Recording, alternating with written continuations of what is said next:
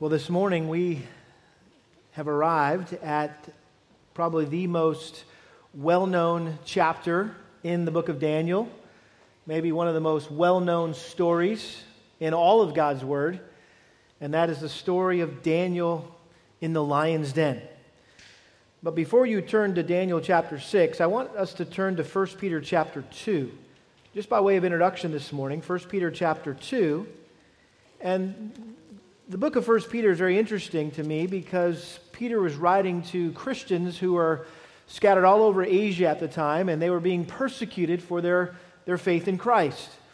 And so he was writing to them to encourage them, to remind them that they shouldn't be surprised that they were going through trials and tribulations and being persecuted for their commitment to Christ, because Christ himself was persecuted and they had been called to this purpose, and Christ had set an example for them to follow.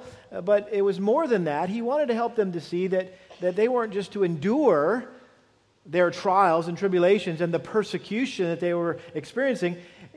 He wanted to teach them how to capitalize on that evangelistic opportunity to win people over without a word by their chaste and respectful behavior. In other words, how they responded to being mistreated and being persecuted was a huge gospel witness. And so that really is the underlying theme of 1 Peter, is not just how to endure trials, but how to maximize the trial, how to use a trial to share Christ by your example, and particularly for the persecutors, those who are persecuting you, who are mistreating you. And really the heart of this letter is in chapter 2, starting in verse 11. 1 Peter chapter 2, verse 11. Peter says this, "Beloved, I urge you as aliens and strangers to abstain from fleshly lusts which wage war against the soul.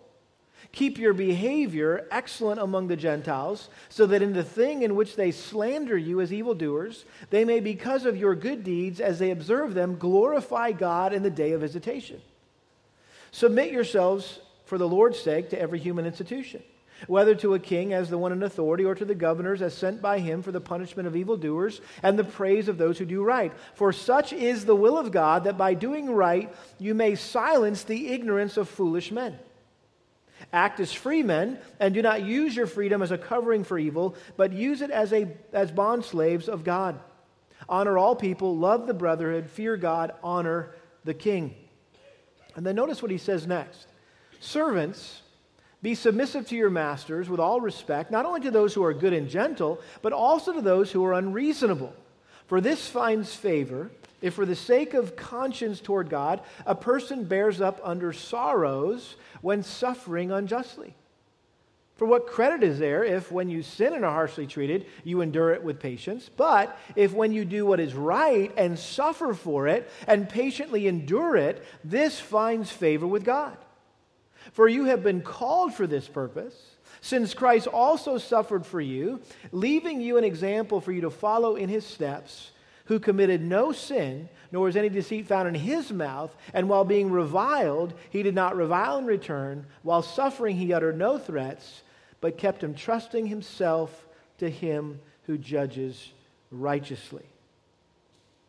And essentially what Peter was saying here is that as Christians, we are living in a foreign land that is hostile toward what we believe and how we live our lives. This world is not our home. We just sang about that we have the hope of heaven. Heaven is our home. We are presently in enemy territory that is under the control of Satan, who prowls about like a roaring lion seeking someone to devour. He says that later on in 1 Peter 5:8. And Satan influences the evil world system and evil people to be ferocious against those who've committed their lives to follow Christ. And so it should come as no surprise when we're treated harshly or unjustly, because Christ promised that his followers would suffer just like he did. And the good news is he left us an example to follow in his steps. And so until the day that Christ returns to deliver us from this evil, wicked, pagan culture in which we live. We need to continue to live a holy and righteous life and patiently endure whatever tribulations, whatever persecutions may come as a result of our commitment to Him, knowing that we have a righteous judge in heaven who will sovereignly protect us and vindicate us and use us to win others to Christ before Christ returns to come and get us. That's essentially what Peter is saying here. And nowhere are these principles illustrated more precisely and vividly than in Daniel chapter 6. And of course, I'm referring to the story of Daniel in the lion's den. James Montgomery Boyce said this about the book of Daniel, but particularly about Daniel chapter 6. He said, quote, "I do not know of any message that is so timely and valuable for Christians living in our secular times as the message of Daniel. In Daniel, we have a stirring example and helpful example of one who not only lived through such times and survived them, but who actually triumphed in them and excelled in public life to the glory of God. Daniel did not compromise. He was hated, he was plotted against, but he triumphed because he knew God and trusted Him to do with his life whatever was best." And we've been seeing that as we've gone through the first 5 chapters of Daniel, and really Daniel's life and testimony climax here in Daniel chapter 6 in the account that we're probably most familiar with, the time when he was thrown into the lion's den by Darius. Now, I've just divided this chapter into 8 parts, and you've got the outline hopefully in front of you, and you can just follow along as we go through this chapter together. But we're going to see the promotion of Daniel, the plot against Daniel, the prayer of Daniel, the prosecution of Daniel, the preservation of Daniel, the punishment of Daniel's enemies, the praise of Daniel's God, and the prosperity of Daniel. Hopefully these will be some helpful hooks that we can hang our thoughts on as we go through this very familiar passage of Scripture. Let's look first of all at the promotion of Daniel. Notice it just begins here in verse 1. It seemed good to Darius. And if you weren't here last time or aren't familiar with the book of Daniel, it's like, well, who's Darius? Well, we need to go to the previous chapter and look at the last 2 verses where it says, "That same night, Belshazzar, the Chaldean king, the Babylonian king, was slain, so Darius the Mede received the kingdom at about the age of 62. So we saw last time the sun set on the Babylonian Empire, followed by the dawn of the Medo-Persian Empire. This was the initial fulfillment of the statue dream that we studied back in chapter 2, that Nebuchadnezzar had, which was depicting the times of the Gentiles and the flow of the nations, the world powers in world history. And so Babylon represented the gold head in that statue, which was conquered by the Medes and the Persians, represented by the silver chest and arms. And so Darius the Mede infiltrated Babylon, as we said, via the waterway that ran underneath the walls and entered the palace and killed King Belshazzar right in the middle of a wild, drunken orgy that he was having, really in defiance of this siege that had come from this enemy nation. He felt invincible. He felt the city of Babylon was impenetrable with all the walls and all the moats. And that's when the Lord wrote, right, with the finger, many, many tekel parsin, you've been weighed and found wanting, and your kingdom will be divided amongst the Medes and the Persians. And so we saw that in Daniel chapter 5. And so here we're introduced to Darius. Now, let me just make this side note here quickly. I'm not sure how much to make of it, but Bible scholars don't agree on the identity of Darius. Some say he was the military general who masterminded the overthrow of Babylon and who King Cyrus temporarily appointed as the viceroy of Babylon until he was able to return from securing the borders, and King Cyrus was out fighting other battles at the time. However, there's no archaeological data that has ever been found about a particular man named Darius. And so that's caused Bible scholars to wonder, well, is this really somebody's name? The word Darius, however, has been found by archaeologists on inscriptions, for at least five different Persian rulers. And so this has led some to believe that Darius is simply coming from the Persian word Dara, which means king, and was a title for the king. It was like King or Darius Cyrus or Darius Nebuchadnezzar or Darius. It was just a title for the king. It was like the Pharaoh. It was like the Caesar. The Darius was the Pharaoh. The Darius was the Caesar. And so this could have been the title that Cyrus took upon himself when he rose to power. You look at the end of this chapter in verse 28, it says, "So this Daniel enjoyed success in the reign of Darius and in the reign of Cyrus the Persian." An alternative translation there in the Aramaic was this, that in the reign of Darius, even in the reign of Cyrus the Persian. So these could be one and the same guys, Darius and Cyrus, or they could be two different guys.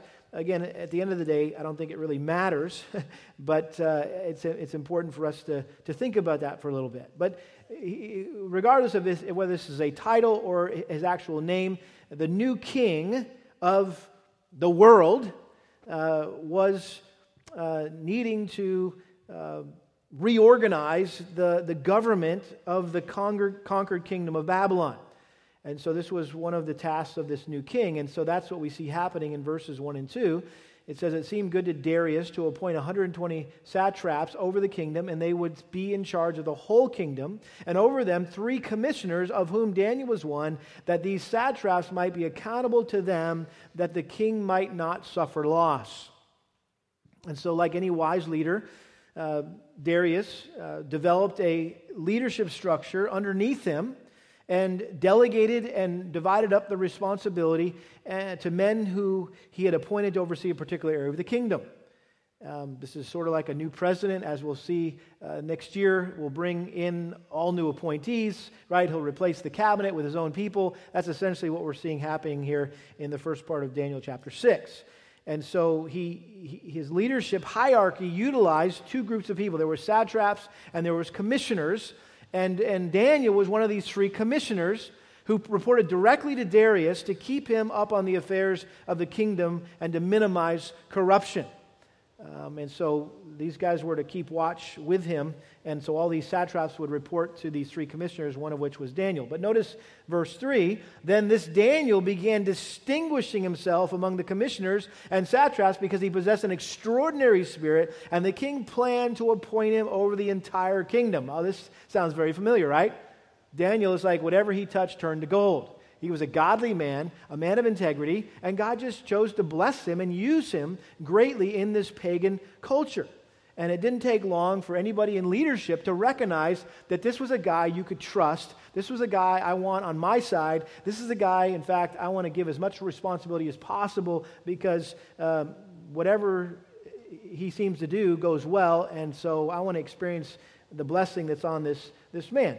So here's Daniel rising up like cream above these other 2 commissioners, and most likely he was again a master administrator by this time. He was in his mid to late 80s by now. So we need to keep this in mind. He had close to 40 years of experience under Nebuchadnezzar and of course through the reign of Belshazzar and the other kings. And so Darius planned to make Daniel his number 1 administrator over the entire kingdom. So let me just remind the lamplighters, okay? We got some lamplighters in here? Okay, our 55 plus crew. Listen, don't ever put yourself out to pasture or let somebody else put you out to pasture. Listen, you have a significant ministry as long as you have breath. Here's Daniel in his mid-80s, and he's still faithfully serving the Lord and making a huge impact in the culture.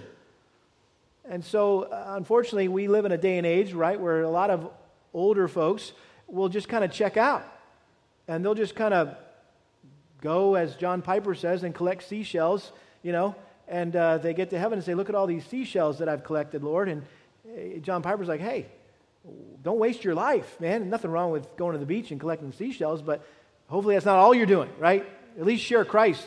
Hand out tracts as you're collecting seashells. Do something for the kingdom, right? Don't just check out and say, well, I serve my time and now it's the young pups. It's their turn, right? Let them do the work. No, you should be leading the charge until the day the Lord takes you home. And Daniel is a great example, I think, to our senior citizens to finish strong, And so we see, first of all here, the king here and wanting to promote Daniel. Secondly, that promotion leads to a plot against Daniel. Look at verse 4. Then the commissioners and satraps began trying to find a ground of accusation against Daniel in regard to government affairs. But they could find no ground of accusation or evidence of corruption, inasmuch as he was faithful and no negligence or corruption was to be found in him.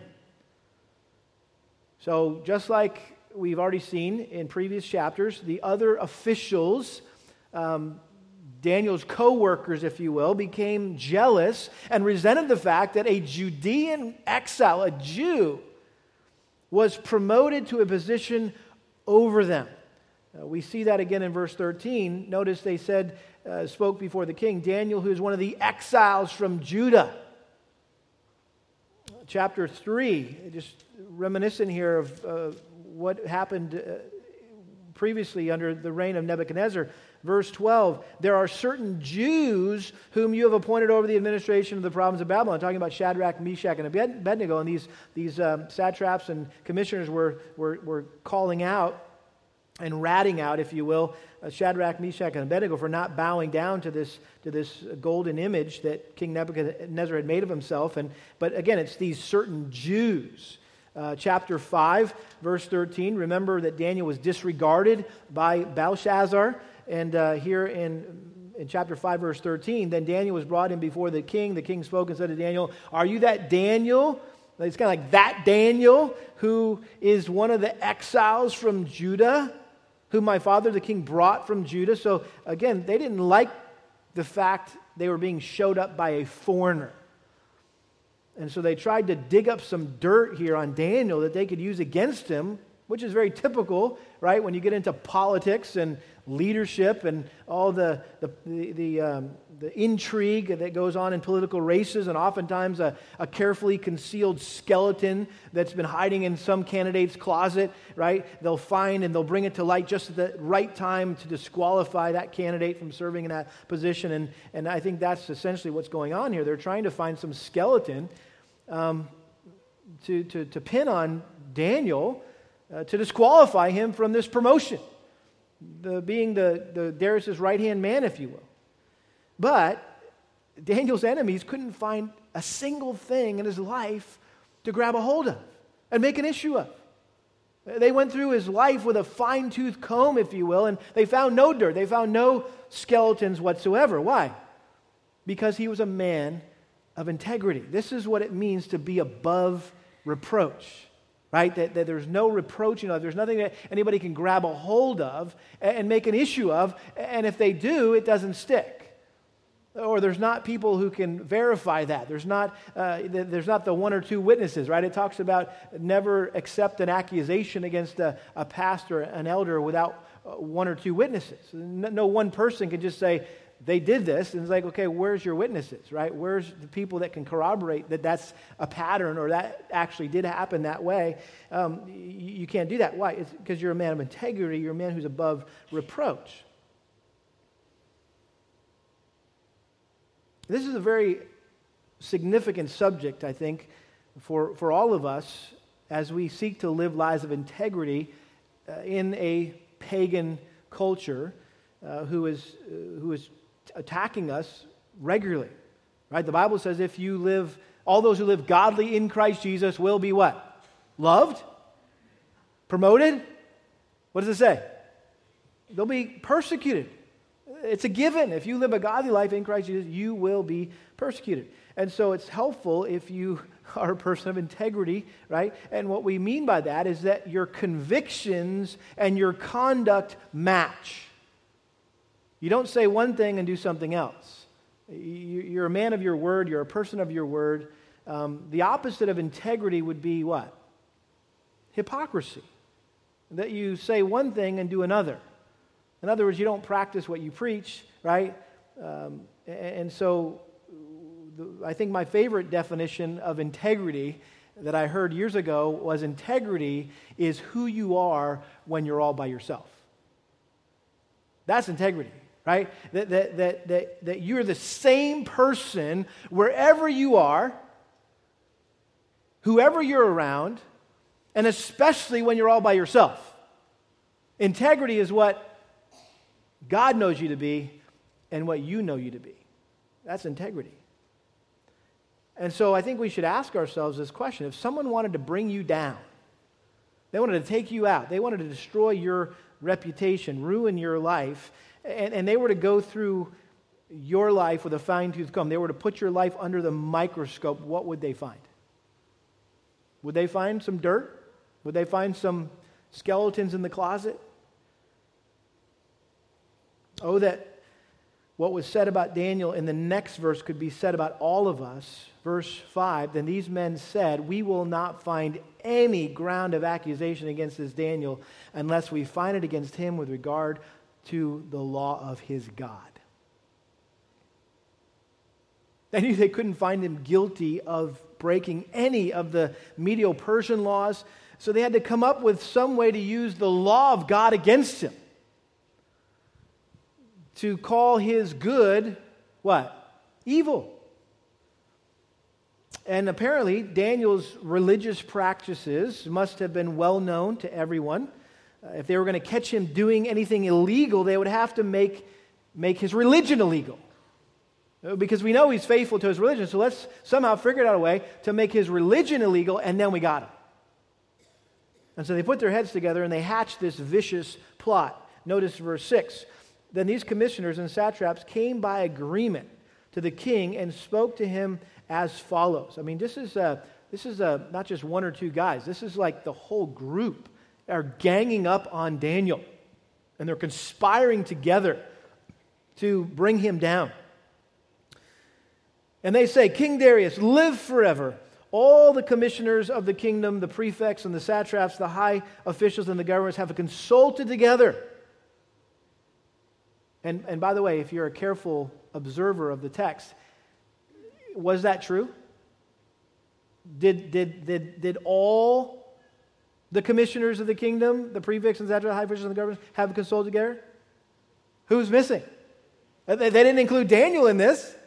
And again, Darius was duped by these guys because if he was really thinking, he would have said, well, wait a minute, what does Daniel think about this? Did he weigh in on this? Well, obviously they didn't want Daniel to even know about this because they were trying to trap him.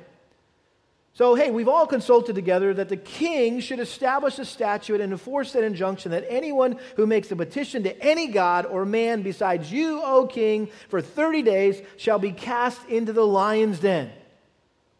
Now, O king, establish the injunction and sign the document so that it may not be changed according to the laws of the Medes and the Persians, which may not be revoked. Therefore, King Darius signed the document that is the injunction. It's almost like they had written this thing up beforehand and said, hey, we got this great idea. Hey, you should make a law that no one can pray to anyone or ask any god anything except for you for the next 30 days, for a month. It's going to be pray to Darius month. Hey, look, we got it all written up. All you got to do, here's a pen. All you got to do is sign this thing. And so what they were doing is they were flattering the king. Be careful of flattery, by the way. I was encouraged early on in ministry that be careful about those people who are always complimenting you and always want to tell you how wonderful you are. And because oftentimes they will become your greatest critic. And so don't be enamored by the flattery that sometimes people will give you. And so he was enamored by this flattery, and they persuaded him to pass this law that no one could pray to anyone but him for 30 days. And so essentially what they were doing, they were encouraging him to declare himself God for the month.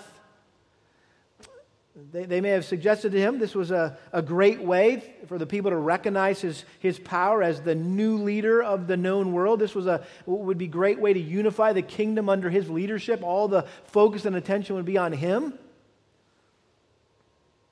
And they suggested that the penalty for disobeying his decree would be execution by being cast into the lion's den, which was an ancient form of lethal injection or the electric chair. That's how they would, if we lived back then, they'd have a lion's den up in Huntsville that they would use. Just throw the guy down there in the pit.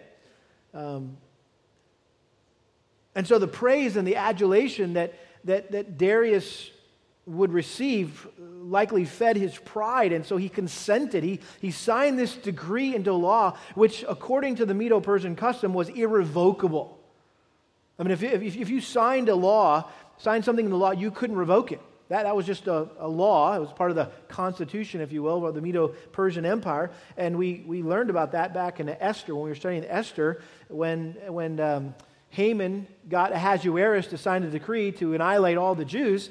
Right, when they were finally liberated, Mordecai and Esther said, "Hey, can you pass a new law that says, or can you revoke that law and say you can't go kill all the Jews?" And he said, "I'm sorry, it's in stone. I can't. But what I can do is I can write another law that says they can defend themselves."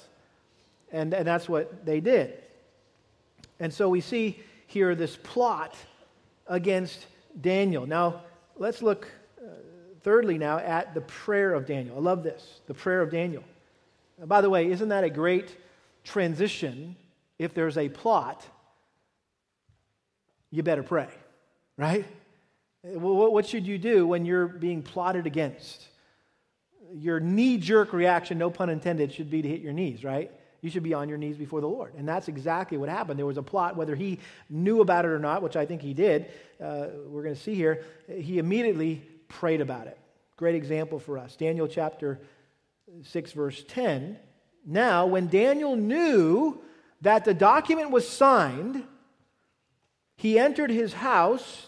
Now in his roof chamber, he had windows open towards Jerusalem, and he continued kneeling on his knees 3 times a day, praying and giving thanks before his God as he had been doing previously.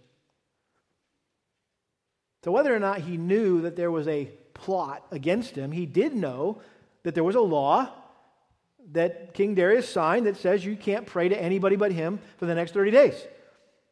And even though he knew that, he went to his house, had the windows open towards Jerusalem.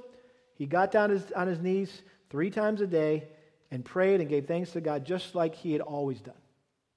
Didn't miss a beat. Just kept on having his quiet time 3 times a day. And so it just made no difference to Daniel about that decree forbidding prayer to anyone but Darius. He wasn't about to let that interrupt him from his daily spiritual routine. And as it says here, 3 times a day, Daniel would kneel down in front of his window that faced Jerusalem to pray. And he was following the example of David. If you remember in Psalm 55 verse 16, it says this, "As for me, I shall call upon God, and the Lord will save me. Evening and morning and at noon I will complain and murmur, and he will hear my voice." So 3 times a day, morning, evening, and at noon. Interesting the way David described prayer there as complaining and murmuring before the Lord. And hey, that's okay, right? If you're going to complain about something or murmur about something, don't do it amongst yourselves. Let's not do it amongst each other, but let's go before the Lord, right? If you got an issue that you want to complain about it to God. And he'll fix it. He'll set you straight, right? Sometimes when we murmur and complain to one another, you get support. You're encouraged. You're aided and embedded in your murmuring and your complaining, and that's not helpful, right? But you bring that complaint before the throne of God, and God will set it straight. I think that Daniel was claiming the promise of Solomon when he dedicated the temple. Back in 2 Chronicles chapter 6, you remember when Solomon's temple was dedicated, Solomon prayed this tremendous prayer, asking God that if there was ever a time when the people denied him or drifted away from him, and they found themselves in exile in another land because God had punished them, that if they prayed, he said, "Lord, if we pray, would you please restore us to the land?" And so Solomon, I think, knew the hearts of the people. He knew his own heart, right, that was prone to wander. And so he prayed this great prayer. And notice how the Lord responds here in 2 Corinthians chapter 6, verse 36. 2 Corinthians chapter 6, verse 36. Solomon is saying, when they sin against you, for there is no man who does not sin, and you are angry with them and deliver them to an enemy, so that they take them away captive to a land far off or near, if they take thought in the land where they are taken captive, and by the way, where was the nation of Judah? They were in Babylon, in exile. If they take thought of you as their captive and repent and make supplication to you in the land of their captivity, saying, we have sinned and we've committed iniquity and have acted wickedly, if they return to you with all their heart and with all their soul in the land of their captivity where they have been taken captive, and pray toward their land which you have given to their fathers and the city which you have chosen, and toward the house which I have built for your name, then hear from heaven and from your dwelling place their prayer and supplications, and maintain their cause, and forgive your people who have sinned against you. And so Daniel knew his Bible. He knew his Old Testament. And so he was just fulfilling this prayer that Solomon prayed. And so there he was praying in captivity with his windows open towards the city of Jerusalem. And what was he praying? He was interceding for God's people and asking God to forgive them for their sin and to keep his promise to deliver them from exile and return them to their homeland. We're going to see that in Daniel chapter 9. One of the greatest prayers ever recorded in Scripture. And here's Daniel praying in verse 3, Daniel chapter 9, verse 3. So I gave my attention to the Lord God to seek him by prayer and supplications with fasting, sackcloth, and ashes. So he was praying for forgiveness for God's people, that he would return them to the land of exile, the land of Jerusalem, to be able to worship once again in the temple in Jerusalem. Surely he also prayed for wisdom and guidance that he needed to carry out his duties as a government official, for strength, for protection, to stand up for God in a secular society. What's the point? Daniel understood the vital role that prayer played in the life of a believer. And he wasn't about to ask Darius for what he knew only God could provide. I'm not going to ask Darius. I'm not going to appeal to Darius. I'm going to appeal to God. Darius can't provide me what I need, the strength, the protection, the wisdom, the guidance that only the Lord can. And so he made no attempt to hide his dependence on the Lord. And that's ultimately what prayer is, isn't it? Prayer is us depending on the Lord. Prayer is our declaration of dependence. I need you, God. I cannot do this without you. I can't live this day without you. I can't go to this interview without you. I can't have this conversation with my wife or my husband or my kid without you. I can't have this counseling situation. I can't do anything without you. I need you, and so I pray. In the same way that Daniel's 3 friends couldn't bow to Nebuchadnezzar's statue, Daniel couldn't pray to Darius. This was, again, an example of an act of civil disobedience. Acts chapter 5, verse 29, when the apostles were told by the government in Rome, you can't keep talking about Jesus. And they said, hey, we got to obey God rather than you. And so this is another example. Is it ever okay to disobey your authority or to disobey the government? Yes, when they tell you to do something that would cause you to sin, right? To do something that you shouldn't do, or to not do something that the Bible commands you to do, that you have a right to disobey. Notice verse 11. This is even more interesting, I think, about Daniel's prayer life. Then these men came by agreement and found Daniel making petition and supplication before his God. Well, what do you think they just said? Hey, let's go check out what Daniel's... No, this was very intentional, very deliberate. They knew exactly where they would find Daniel. They knew, hey, this guy prays 3 times a day. This is how we're going to get him. Let's just get the king to sign a petition that says nobody can pray unless he's praying to the king, and we got him. Because we know this dude does it 3 times a day. This will be easy to catch him. And so Daniel's prayer life was so consistent, so predictable, that his fellow leaders knew all they had to do was to show up outside the house in the morning, If they wanted to sleep in, they could show up by lunch. If they had a lunch appointment, they could show up at dinner. In the evening time, they had 3 opportunities every day to catch this guy in the act of prayer. Question, are your devotional habits that regular, that predictable? Does your spouse know it's 6 a.m., I'm up and, oh, you know what, I can't interrupt my husband or my wife because I know they're having their quiet time right now. Because that's what they do every morning, 6 o'clock, they're in the Word. Or, people, your kids know, oh, we can't bother mom right now because she's having her quiet time. Because they see you. It's predictable, it's consistent. Not that you're putting on an act. It's not, the Bible does say go into your closet so nobody sees you. You're not showing off. But hopefully if you live in close quarters like that, just in your family, your family kind of gets to know each other's habits. And so are your devotional habits regular? Are they predictable? I think we'd have to admit, many of us, our devotional lives are so sporadic that we would never be able to be convicted of the crime of praying to God like Daniel was. Some people would have a hard time catching us praying because we do it so infrequently or sporadically. And so all that to say, Daniel is a great model for us to pattern our prayer lives after. We can learn a lot about the priority and the necessity of a commitment to prayer, a consistent prayer life. We're going to see this again in Daniel chapter 9. One practical application for all of us, if you're saying, oh man, that's convicting. Yeah, I know I don't pray enough. That's easy, right? You bring up prayer, everybody kind of hangs their head. Oh no, I'm feeling convicted because none of us ever seem to pray enough, right? We always feel guilty about that. Well, hey, let's do something, all of us, okay? Simple thing. Before you go to bed tonight, okay, you got maybe 10, 11 hours before that happens, okay? Just get away, quiet somewhere, 10 minutes. Just 10 minutes. Just 10 minutes. Or when you wake up tomorrow morning, before you do anything else, hit your knees. Just 10 minutes. We're talking 10 minutes. That's as long as it takes some of you to shave or put your makeup on or eat a bowl of cereal or whatever else you got to do. Just 10 minutes. Just say, hey, let's just make a commitment. Like, just if it's just a start, that I'm going to make sure that I don't let a day go by, that I don't just get on my knees or just sit somewhere quiet and just pray for 10 minutes.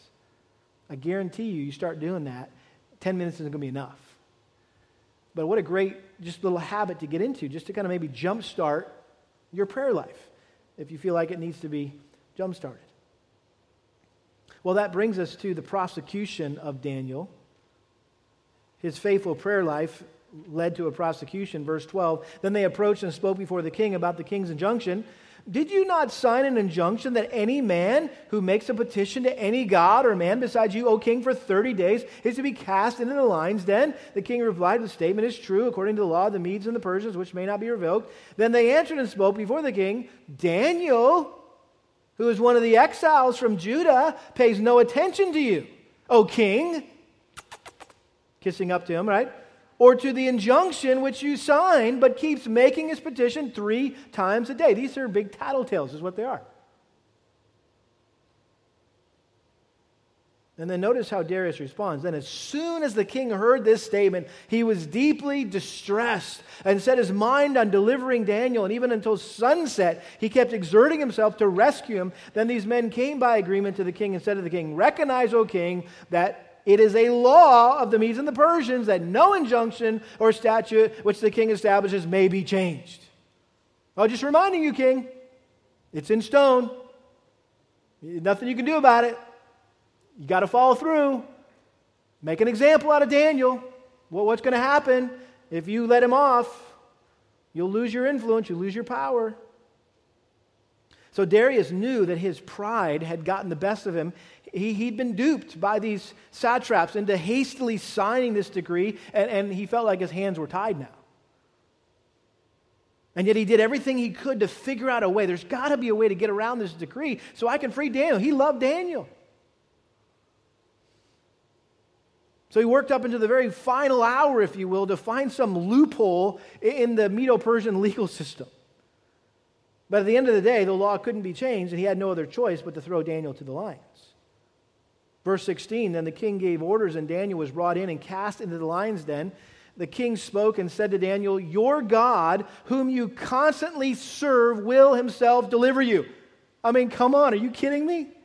This is a pagan king, and he's telling Daniel, "Hey, Daniel, I'm confident that your God, whom you constantly talk to, you constantly pray to, you constantly serve, he's going to deliver you.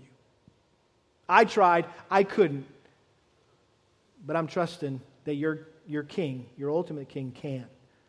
Verse 17, a stone was brought and laid over the mouth of the den, and the king sealed it with his own signet ring and with the signet rings of his nobles, so that nothing would be changed in regard to Daniel. So as Daniel is being lowered into this pit, this cavern, this cave, which is how they made the lions' dens, and you drop people in from the top and the lions will be let in from the side. And so Darius' only consolation was that the God that Daniel faithfully served would spare his life. I love in verse 20, notice he says it again, when he came near to the den to Daniel, he cried out with a troubled voice. The king spoke and said to Daniel, "Daniel, servant of the living God, has your God, whom you constantly serve, been able to deliver you from the lions?" Chapter 3, verse 17, the same thing was said of Shadrach, Meshach, and Abednego. "If it be so, our God, whom we serve, is able to deliver us from the furnace of blazing fire." Those references are why we decided to title this "Serving the King of Heaven in a World of Pawns." Because that's what these guys were doing, and they were doing it well. So Darius sealed off the top of the lions den with his signet ring, along with all the other nobles. They came and did that as well. And the point was, no one should tamper with this or try to release Daniel. And if they did, they would get thrown in the lion's den as well. And then Darius, verse 18, notice it says, the king went off to his palace and spent the night fasting. And no entertainment was brought before him, and his sleep fled from him. So he rejected his usual nightly entertainment and spent the night fasting and tossing and turning in his bed, wondering what would come of his most gifted, most trusted, most beloved official. And that brings us to the fifth point here, the preservation of Daniel. The preservation of Daniel, verse 19. "Then the king arose at dawn, at the break of day, and went in haste to the lion's den." In other words, he could not wait. Morning couldn't come fast enough for Darius, and as soon as the sun came up, man, he got dressed and boom, he rushed out to the lion's den to see if Daniel had survived the night. Verse 20, when he come near the den to Daniel, he cried out with a troubled voice. The king spoke and said to Daniel, "Daniel, servant of the living God, has your God, whom you constantly serve, been able to deliver you from the lions?" This is one of those DVRs I'm wanting to watch when I get to heaven. This next phrase, Daniel. Daniel spoke to the king, "O king, live forever." Oh man, it just gives me shivers to think about that. That must have just been so awesome, that moment. Notice what he says in verse 22. "My God sent his angel and shut the lions' mouths, and they have not harmed me, inasmuch as I have been found innocent before him, and also toward you, O king, I have committed no crime." And so in typical fashion, here is Daniel, being the devout man that he was, giving God all the glory for not only delivering him from the lions in the lion's den, but also vindicating him from the false accusations of the lions in the palace. And I hope you're seeing this, that this is not just about literal lions. He had to deal with literal lions in the den, but he had some lions, some ferocious lions that were attacking him in the palace. These co-workers and these fellow satraps and commissioners. He says, my God sent his angel and shut the lions' mouths. You say, what angel? Well, I think it may have been the very same angel who stood with Daniel's three friends in the fiery furnace. And we said that angel was probably a theophany, which was a pre-incarnate appearance of Christ. That Christ was in that furnace with those three friends of Daniel's, and Christ was in that lion's den with Daniel. Again, what a great reminder that when we find ourselves in a fiery furnace or in a lion's den, we're not alone. Amen? That Christ's presence is with us. And we can rely on Him and depend on Him and hide behind Him, if you will. I read a poem recently that said, as long as Christ is in the ship, you can smile at the storm. As long as Christ is in your ship, you can smile at the storm. I think this is also a good reminder that God has chosen to protect us at times via angels. Psalm 91 talks about that. Verse 11, for He will give His angels charge concerning you to guard you in all your ways. They will bear you up in your hands, that you do not strike your foot against a stone. You will tread upon the lion and cobra, the young lion and the serpent you will trample down. That's applicable. Psalm 34:7, the angel of the Lord encamps around those who fear Him and rescues him. So a great reminder of God's ability to protect us. Verse 23, notice it says, and the king was very pleased and gave orders for Daniel to be taken up out of the den. So Daniel was taken up out of the den, and no injury whatever was found on him because he had trusted in his God. Listen, when Daniel got thrown into the lion's den, he didn't know what God's will was. He could have been delivered, or he could have been devoured.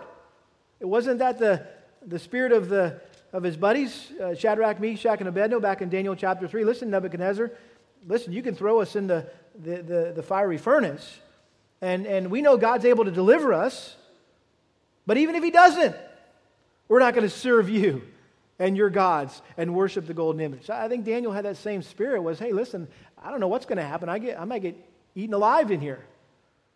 But if that's God's will, that's God's will. But either way, I'm not going to pray to you. I can't.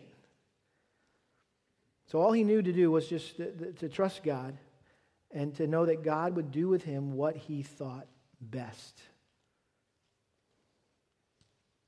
Little did he know that his great faith would be the subject of flannel graph lessons and sermons for centuries to come.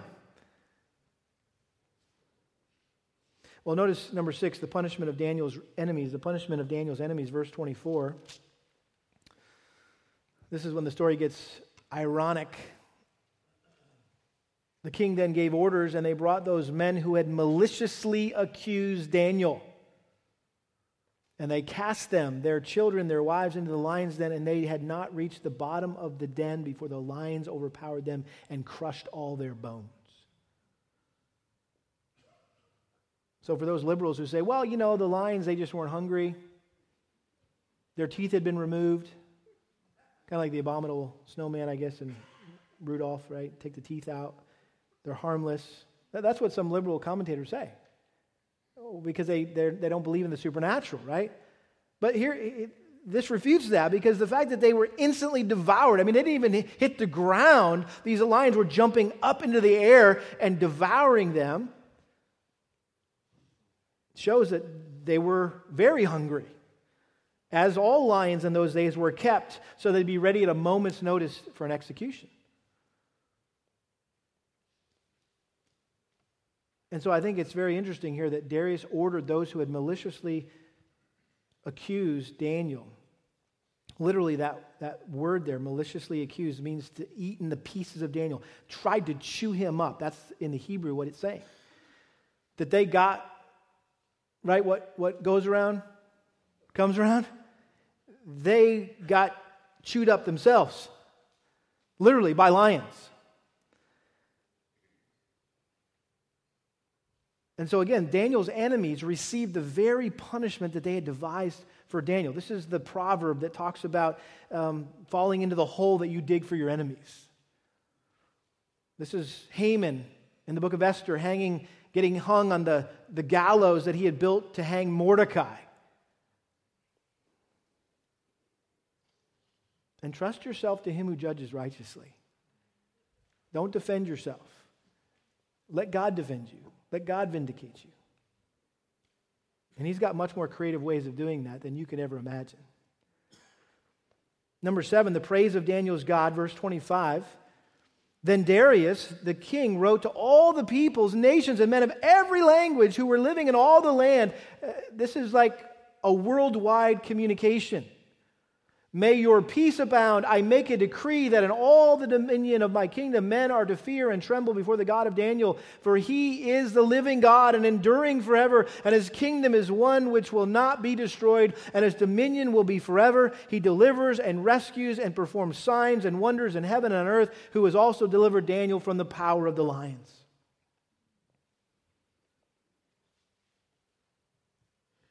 So again, we see another event that ends with a pagan king giving glory to God.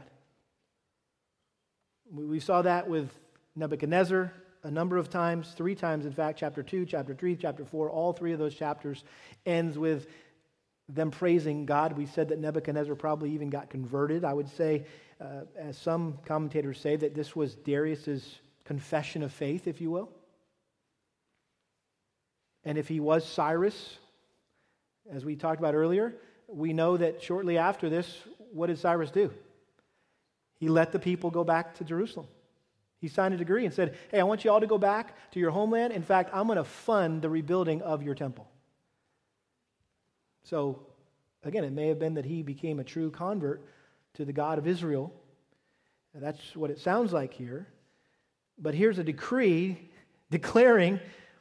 The first decree was, hey, I'm God, right? That's basically what the first decree was. I'm God. Everyone needs to honor me and pray to me. Now he's decreeing that God was God and everyone should honor and pray to him.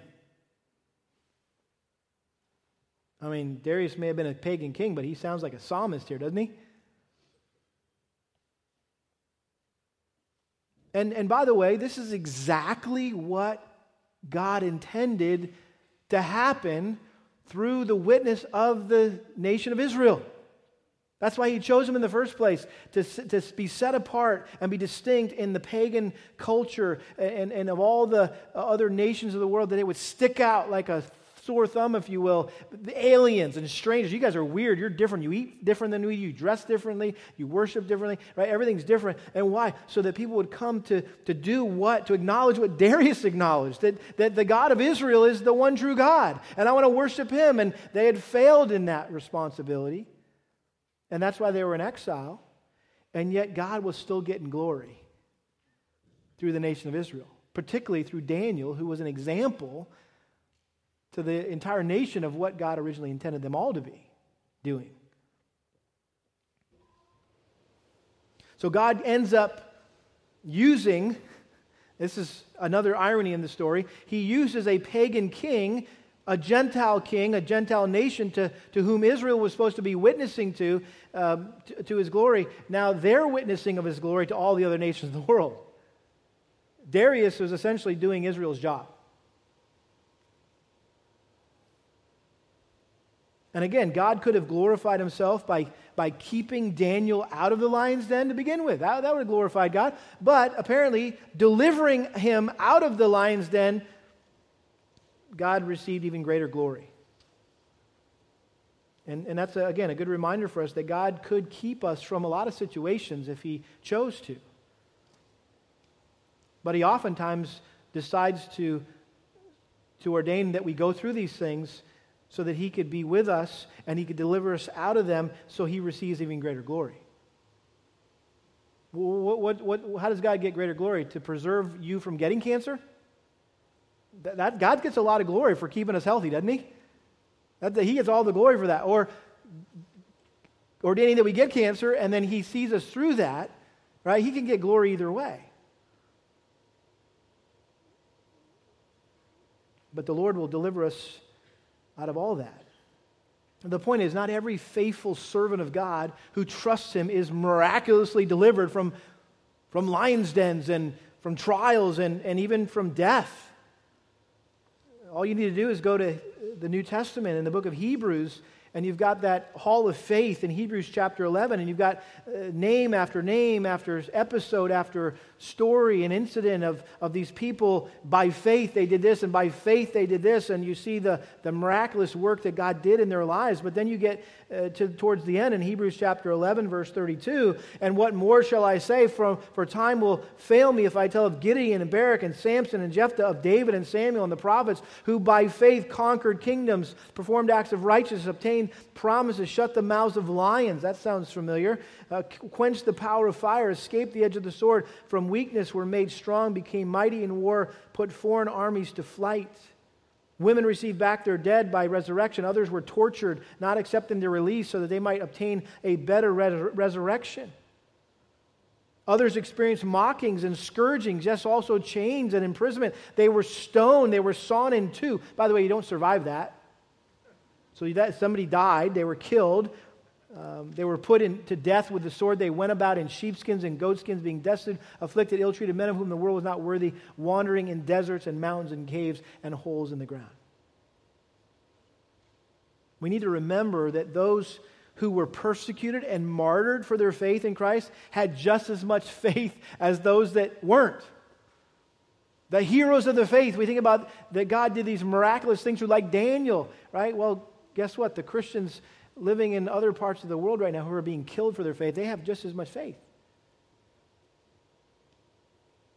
During the days of the early church, there were many Christian martyrs, eaten by lions, literally eaten by lions. You say, well, okay, they must not have as much faith as Daniel did, because if they did, they would have been delivered from the lions. No, that was God's will, that they got eaten alive by lions. And God was glorified through that. See, God calls some to win by living. This is James Montgomery Boyce. Others are called to win by dying. But in life or death, God rules and we are called to serve Him. Will we do it? The world needs those who know God and who will live for His righteousness even when the entire culture turns ferociously against them. And by the way, are you kind of getting the sense that that's coming? That our society at some point is going to turn ferociously against us as Christians? Well, let's look quickly at the end here, the prosperity of Daniel, verse 28. Verse 28, back in Daniel, chapter 6, verse 28. The story concludes, so this Daniel enjoyed success in the reign of Darius and in the reign of Cyrus the Persian. Again, Daniel lived to see the day when Cyrus decreed that the Jews could return to their land and rebuild their temple. And I would submit to you that it was the faithful prayers and godly influence of Daniel that God used to soften the heart of this pagan king towards his people and fulfill the prophecy of Jeremiah. It was Daniel's witness. It was Daniel's prayers. And I think this incident of Daniel's deliverance out of the lion's den must have been a huge encouragement to the Jews who were, again, living in a lion's den of their own. I mean, Babylon, the Medo-Persian, that was a lion's den, if you will. They were living among lions. And if God could deliver Daniel from a literal lion den, then that gave them hope that He could also deliver them and bring them back to their homeland in Palestine. And listen, He can deliver you from whatever lion's den you're in right now, and one day bring you to your homeland in heaven. I'm sure some of you feel like you're living among lions right now. Maybe you're suffering for taking a stand for the Lord. You're maybe in your family, in your neighborhood, in your workplace, at school. You're being falsely accused. You're being unfairly treated. You're being cruelly persecuted. Listen, you need to hear the message of Daniel above the roar of the lions around you. Some of you are getting roared at right now. Rawr! Right? People are just roaring around you. And you got to hear the message of Daniel above the roar of the lions. And trust that God is up to something good. He will work everything out in a way that He will get the most glory and honor.